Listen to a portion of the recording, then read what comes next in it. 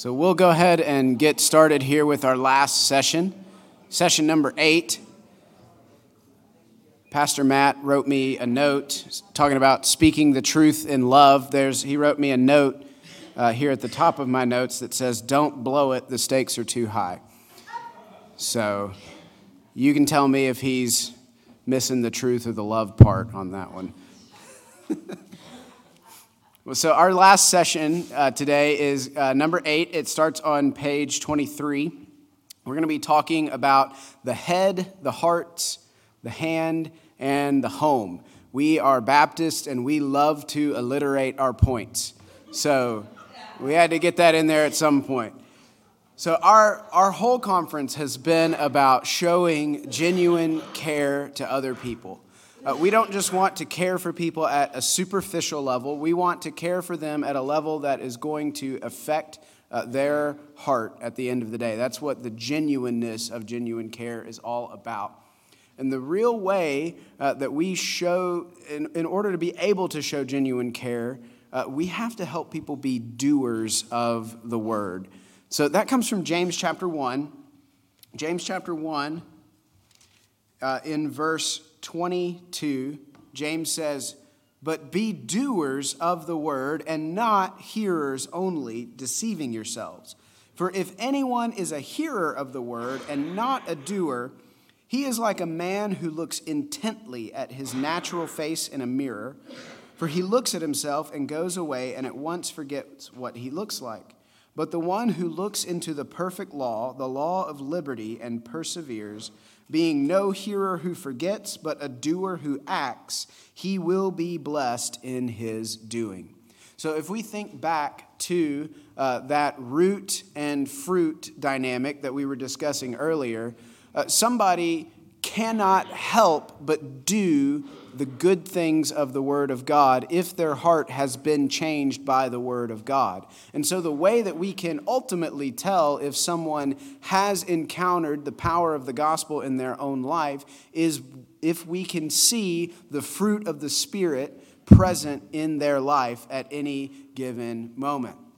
And so James is calling us here not just to be people who come to a conference and who hear lots of good teaching about the Bible and then go out the front doors and forget about it by the time we get home, but he calls us as participants here today to be doers of the word and be those who take genuine care to other people in the church. And what he wants us to do there is to help those people not just hear your counsel to them from the Word of God, but for them to take your counsel and to put it into practice in their own life.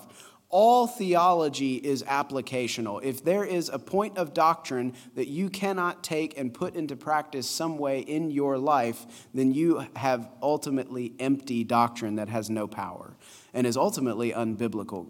God's word is all about transforming your life and changing you into doing and saying and being the kind of godly person that God calls you to be in his Son, Jesus Christ. God's word is designed to be lived out. We're not just listeners. Remember what the Great Commission says in Matthew chapter 28. "Go and make disciples, teaching them to observe all that I commanded you." So we are to go, we are to make disciples, and we are to teach people the Bible.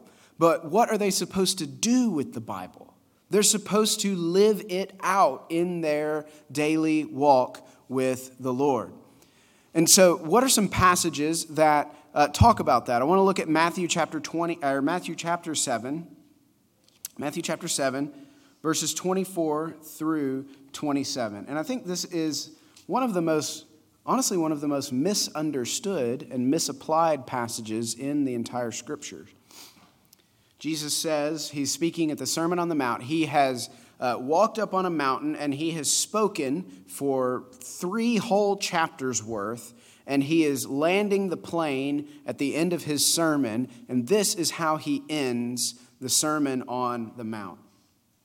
He says in verse 24, "Everyone then who hears these words of mine and does them will be like a wise man who built his house on the rock. And the rain fell and the floods came and the winds blew and beat on that house, but it did not fall because it had been founded on the rock.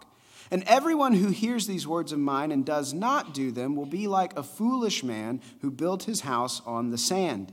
And the rain fell, and the floods came, and the winds blew and beat against that house, and it fell, and great was the fall of it. And I guarantee that you probably know somebody who says, yes, we need to build our house on the word of God. And they triumphantly say that in their word. We're going to build our house on God's word. The Bible is our foundation. But is that what Jesus says in this passage? Look at what he says in verse 24. Everyone then who hears these words of mine and what? Does them.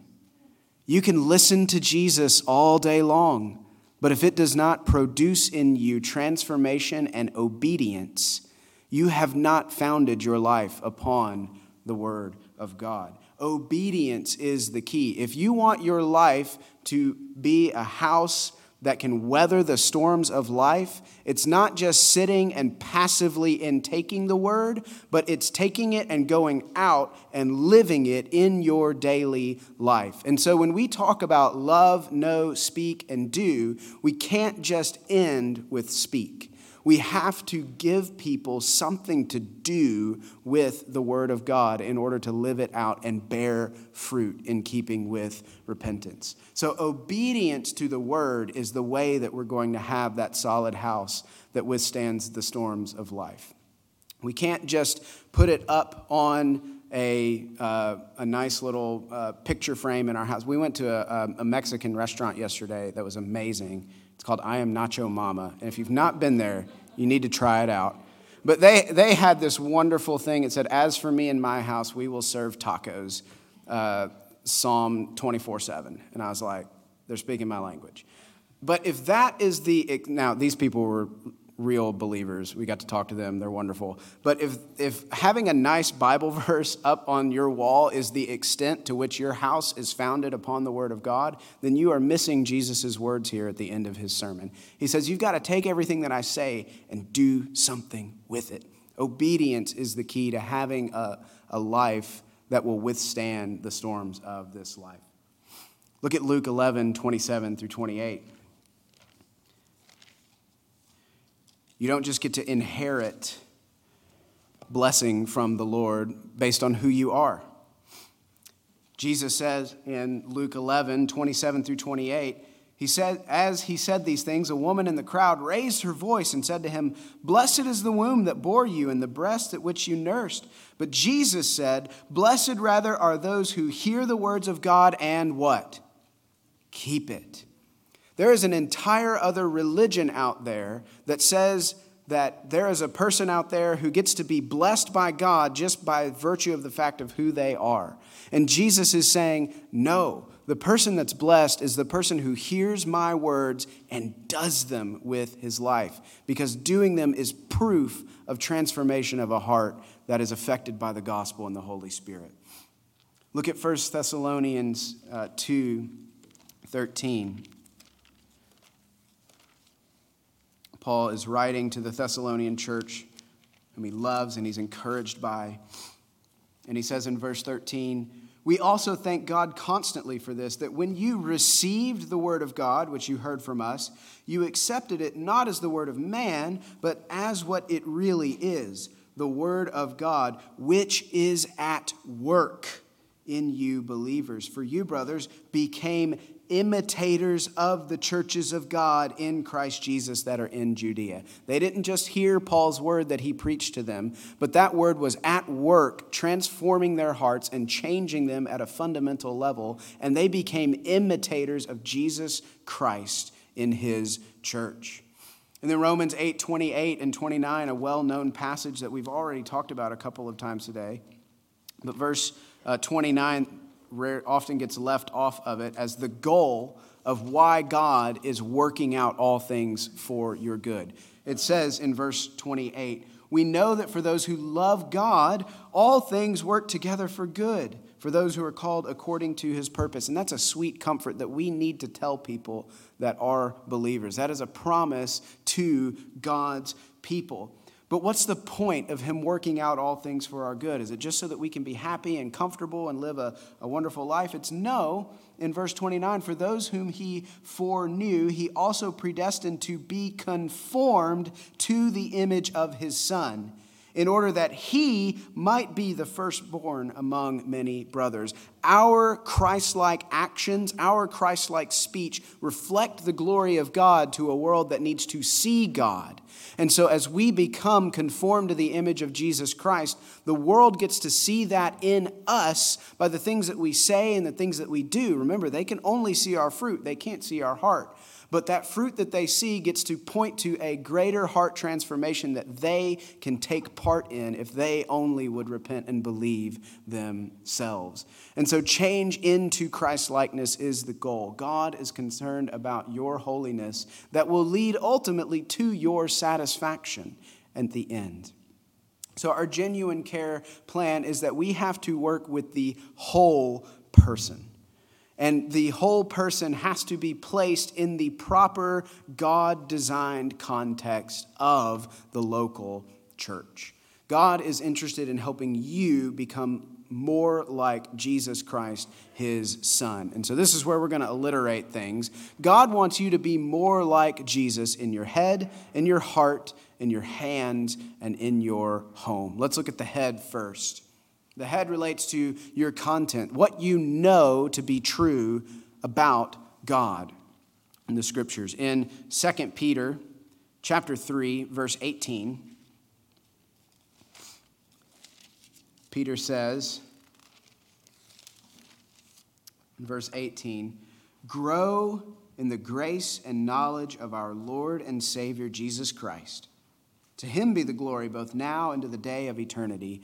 Amen. So your growth in Jesus Christ, your growth in your knowledge of him, in his word, in who he is, in the way that he's working in this world, is what transforms you for the purpose of his glory. And so God wants you to be doers of the word as you learn his word. God is also concerned with our heart. And you'll see that Romans 15:14 is listed there 3 times because it's so crucial. Take a look at that passage with me. Romans 15, verse 14, he says, I myself am satisfied about you, my brothers, that you yourselves are full of goodness, filled with all knowledge, and able to instruct one another. This is not Paul saying just the pastors can teach you about God, or just the deacons, or just your Sunday school leader, or just your community group leader, just the elite Christians. No, he's saying every single one of you in the Roman church and in this church today are filled with all knowledge and able to instruct one another. God is saying that you have the sufficient resources here in the Bible in order to know everything that you need to know about God. Every single thing that you need to know about God and how to live a godly life in light of that is contained here in the Word of God. And so as we learn that in our heads, as we filter that through our ears, as we sit under good preaching, as we are instructed by one another, our hearts are transformed by the Word and the Holy Spirit applying that Word to our heart. And then inevitably that is going to flow out into our hands. Look at 1 John 3:16 through 19. If you learn about Jesus and who he is, and you understand what he has done for you through his cross, you cannot help but do something about it. In verse 16, by this we know love, that he laid down his life for us, and we ought to lay down our lives for the brothers. But if anyone has the world's goods and sees his brother in need, yet closes his heart against him, how does God's love abide in him? Little children, let us not love in word or talk, but in deed and in truth. Love is expressed in our deeds, the things that we do, the fruit that we bear towards others, and in our truth, in our doctrine of what we understand and know about God. You cannot separate the two. But John is saying here that the truth that you understand and know about God is void if it does not lead into action and care for those who are in the church who are suffering and in need. And so genuine care is all about doing. And finally, the context in which God gives us these commands is within the local church. God says that we are to care for the local church first and foremost. Look at Galatians chapter 6, verses 1 through 3, and we'll also look at verses 9 and 10. Galatians chapter 6, verses 1 through 3. Brothers, when Paul or any of the New Testament authors is saying brothers and sisters, he's saying you who are in Christ Jesus, you who are part of the family of God. If anyone is caught in any transgression, you who are spiritual should restore him in a spirit of gentleness. But keep watch on yourself lest you too be tempted. Bear one another's burdens and so fulfill the law of Christ. When you bear one another's burdens, you are doing what God has commanded you to do. For if anyone thinks he is something when he is nothing, he deceives himself. And then look down at verse 9. Let us not grow weary of doing good, for in due season we will reap if we do not give up. So then, as we have opportunity, let us do good to everyone, and especially to those who are of the household of faith. So our head, as we learn about the Bible, as we understand doctrine and who God is, that's going to transform our hearts. That's what Paul means when he says that we need to be renewed in the spirit of our minds. He says to put off the old self, to be renewed in the spirit of your mind, and then to put on the new self. So as you learn about God, your heart will grow in its affection and desire for your Savior, and that will inevitably lead into doing good for your brothers and sisters who have been bought by the blood of Christ. And all of that takes place within the church community. How then should we help people do the Word of God? I want to give you 6 categories. These are not in your notes, so you'll have to write them down. One of my mentors in counseling provided me these 6 categories as basically every time that you work with someone, they need to and you need to give them something to do with what you've spoken to them. It needs to be in one of these 6 categories. The first category that's most important is Scripture. As you have loved on someone, as you have gotten to know them, as you have spoken the truth of the word to them, they need to go and do something about it. Because if they don't, their house is going to fall because it's founded on the sand. And the first thing that you can have them do, you can give them, we call it homework, you can call it a change and growth plan, you can call it whatever you want, but they got to go do something. The first thing they should be doing is reading the Scripture. So it's your job as someone who is counseling them and guiding them in the Word to know the Scripture that they need to be reading and pouring their life in, and pouring into their life. And so that puts the responsibility on you as a Christian to know the Word of God well, to know passages that can point people to the hope that they can have no matter what their situation is in. And so you need to give them Scripture to read. Second thing, you need to encourage them to memorize the Bible. If you listen, memorizing is hard. Maybe you're like me, memorizing the Bible is a challenge, and it takes forever. And that's kind of the point. Memorizing the Bible, you got to pull out the flashcards. You got to put it as the lock screen on your phone. You got to be looking at it all the time so that you can memorize it to be able to recite it off the top of your head. But what's happening when you're working on that verse? You are constantly reading the Word of God and feeding your soul with God's Word. And that is giving opportunity after opportunity for the Holy Spirit to convict you and to transform you at the heart level. And so say you help someone to understand that they are speaking harshly to their wife.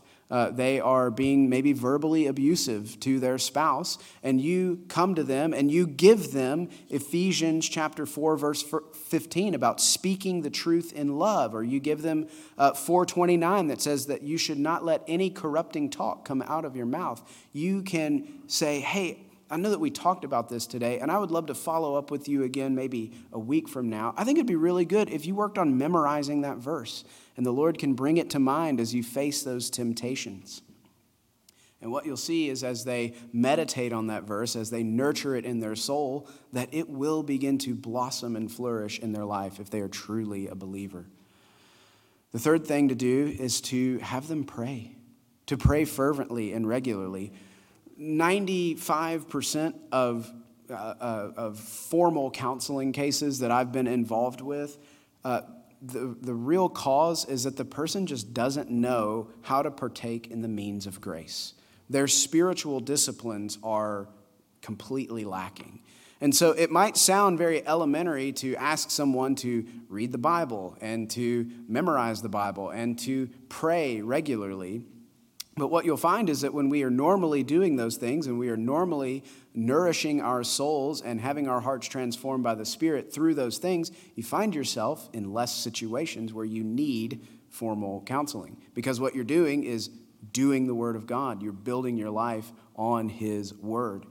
So for someone that's not doing that regularly and they're finding that their house is crumbling on the sandy foundation, you got to take them back to the basics. So ask them to pray regularly. Ask them, hey, what's your prayer life been looked like? When was the last time that you sat and spent some time with the Lord in prayer over this issue that you're facing? Another great category for something for them to do is ask them to read a book with you. Give them good theological reading that they can maybe read a chapter every other week with them. Maybe you say, we're going to meet like once a month for the next few months, and we'll talk about 3 chapters at a time. Or maybe you say, hey, I'm going to text you every day and see if you've read 5 pages in this book. You can make time for reading 5 pages a day in this book. But find books that are helpful and good. If you don't know good recommendations on books, ask your pastor. They've got libraries full of books that they would love to recommend and give out. Ask them about their church involvement. A lot of times when you find people whose lives are in trouble, they start to find themselves in the corners of the church. They're less involved. They have stepped down from a serving role, or they are not coming to services as frequently.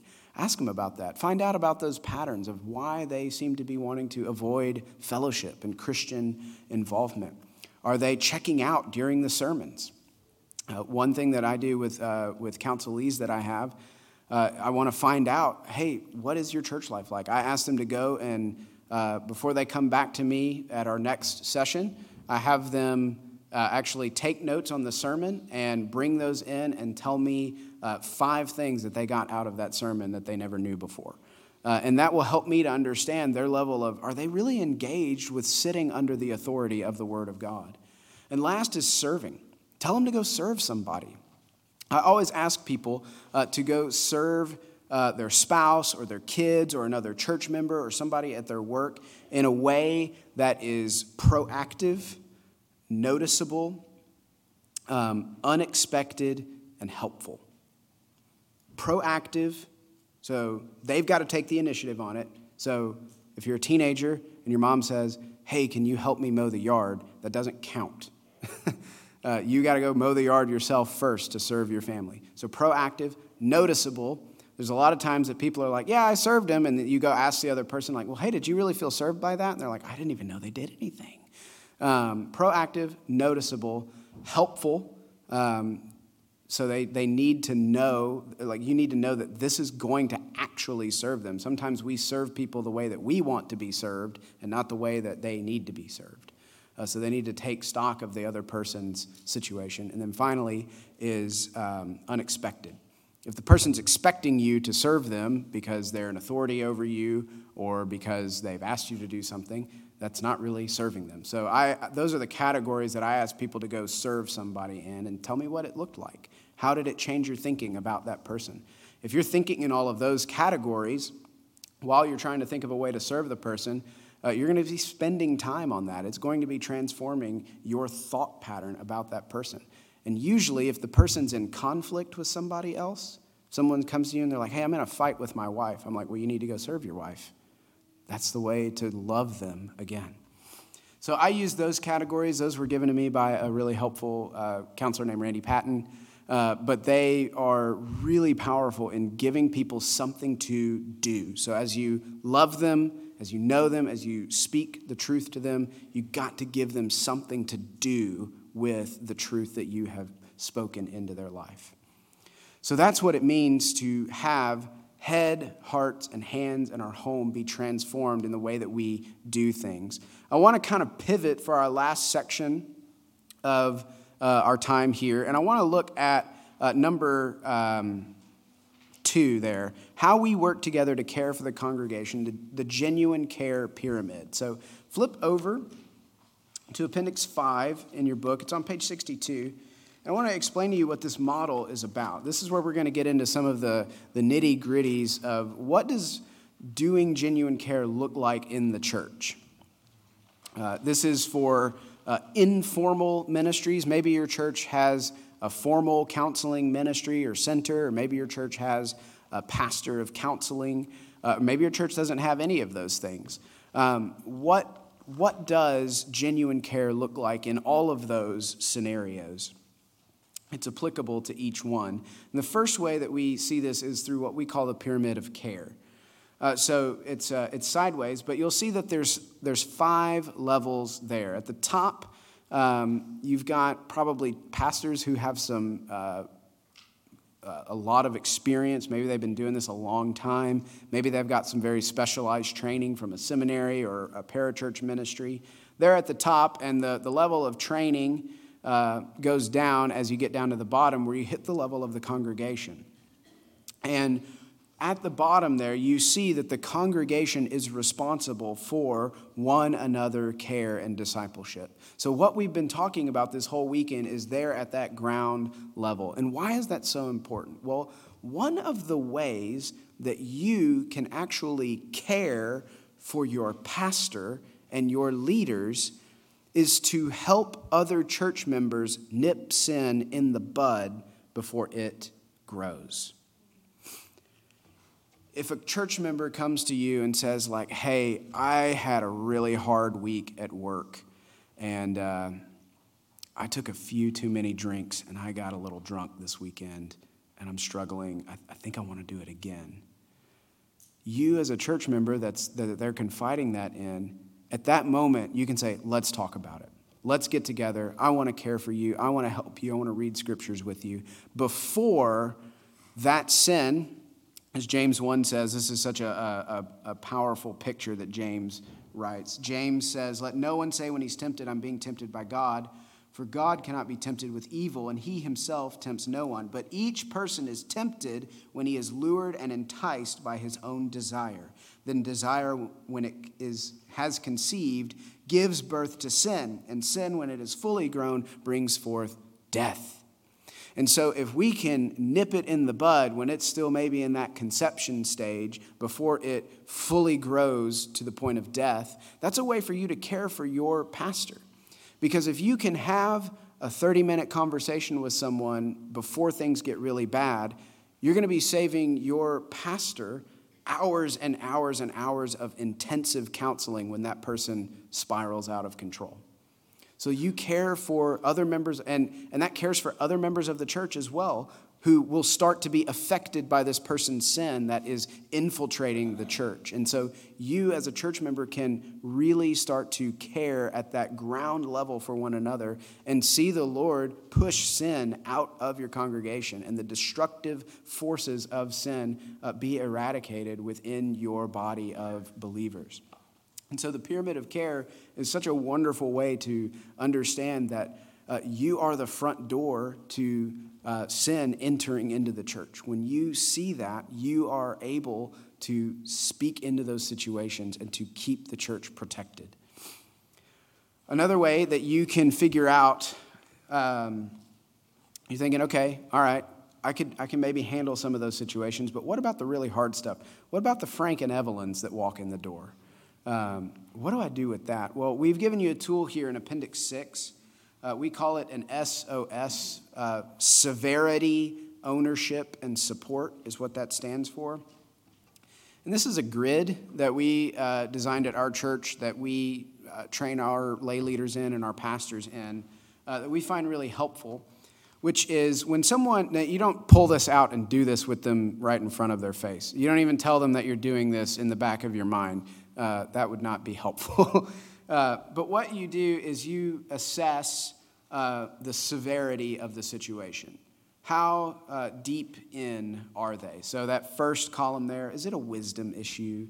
Are they just a little stressed? Is it everyday problems? And that escalates over to number 10. Are they in a crisis? Is this sin? Does this sin have a stronghold in their heart? Are they facing significant suffering? The second row there of ownership. Is the person repentant? Are they open to receiving correction? Are they highly teachable in these moments? But if that gets worse and worse, if they stop taking ownership, do they move into blame shifting? Do they become defensive? Are they in denial about the situation? Support. Who can surround this person with care quickly? Are they close to their family? Are they intimate and accountable with other people in the church? Are they open in small groups and in fellowship to opening up about sin that they need help with? Versus the other end of the spectrum where they don't have anybody and they don't want to talk to anybody. And as you kind of score these things in your mind, we've created a rubric there at the bottom that corresponds to the pyramid of care. So if it's 3 to 15 or so, care for that person in the group.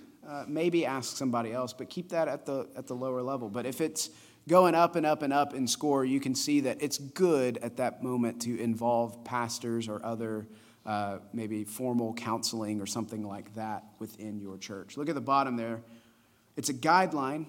It takes discernment and practice. Wouldn't it be really nice if we could just quantify everything perfectly in everybody's life? I'm an Excel guy. I do numbers all day long. I run our church's database back in Jacksonville, and it would be really nice to just put a number on every sin because I can do math all day long, but that's not life. And so this is just a guideline to help you think through what's going on. Again, don't tell people that you're doing an SOS on them. That's just weird. And it doesn't have to be an exact number, of course. If you're like, is this a 6 or a 7? Like, it doesn't. Just this is to help you kind of think through those categories.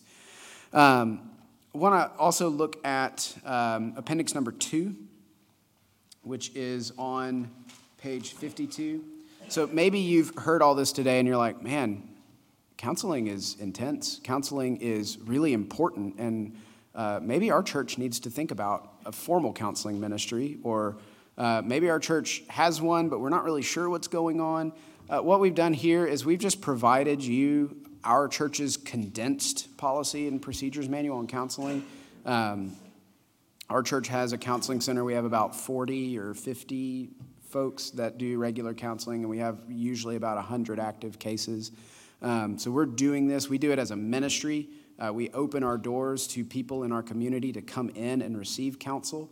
But as we've talked about, the only way that someone is going to receive real change is if their heart changes first. And so if they come in and they're not a believer, we are sharing the gospel with them by showing them how Jesus and his death and resurrection applies to the problem that they are facing. So if your church is interested in this, or maybe this would be helpful to your pastor back at your home church, I encourage you just to take it to him. You guys can copy this verbatim if you want. You might need to change the word Jacksonville in there, but that is open for you to have. That's just a resource we wanted to give you. And one other resource we wanted to give you as a church is on page 25. We call this the playbook. It says biblical solutions to common life issues.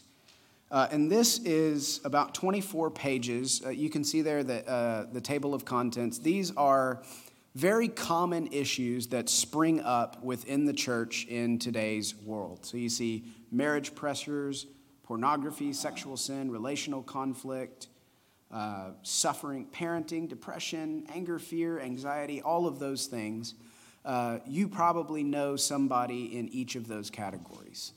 And what we've done is just provided you on each of those inner pages a breakdown of ways to help these folks. So we've listed some books to help them, ways to, questions to ask to explore what's going on in their heart. ways to direct their thinking. So that's the speak part, is as you hear what's happening, as you know what's going on, how do you get them pointed back to the gospel? How do you get them to do something by encouraging them with action? Principles to keep in mind. A section there on policies that lines up with our policies and procedures. But this is just a book for you to keep and to have. I encourage you to keep it in your bookshelf at home. And as you encounter people in your church that are facing these issues and you have the opportunity and ability to speak into them, this is just a wonderful tool and resource for you to be able to help those people in whatever situation they are in. So that is just a resource we wanted to provide you. And that really wraps up our time together today. We're really, really thankful to have gotten to be here and to speak with you guys about genuine care in your church. We love you guys here in New York. You guys are doing incredible gospel ministry in a very, very dark city. And we are so encouraged. We've spent the week with Pastor Caleb and his church here, just hearing about all of the wonderful things that God is doing. And it has been a joy and a delight to be with you guys this week, and especially over the last 2 days. If you've got any questions about any of the material that we've talked about, or maybe you want to think about going further in counseling training, our church provides counseling training, and we would love to walk with you through that. It's all online, and we would be delighted to walk with you through that process as well. So I'll be around. Pastor Matt will be around. Come talk to us. We want to meet you. We're excited to get to know you and to hear your story. So let me pray for us as we wrap up here, and then we'll head out. Father, I want to thank you for the people that have committed a Friday night and an all day of their Saturday to come and to sit under the teaching of your word. Lord, that they would spend so many hours having the Bible be poured into their souls so that they can go out and care for your people. Lord, we pray that this conference has been eminently practical. Lord, that it has not been simply a transfer of information from one person to another, but that it is doctrine and application that can be taken out into the streets, can be taken into our churches, so that your people can be built up in love for one another, can be putting off sin and putting on righteousness. And Father, that your church would be drawn together in unity as we seek to live holy and blameless lives before you. We thank you for the church that you have given us, both the local church and in our individual bodies here at Gateway and the other churches represented here and in Jacksonville. We thank you for the Church Universal, that we are able to come all the way from Florida and have immediate fellowship with people thousands of miles away. Lord, I pray that the people in this room would be excited to be able to step into the messiness of ministry, because they will be able to see testimonies of how you are going to faithfully work through your word, through your spirit, and through your church to build us up into the image of your Son. And we pray all of these things now in the name of Jesus Christ. Amen.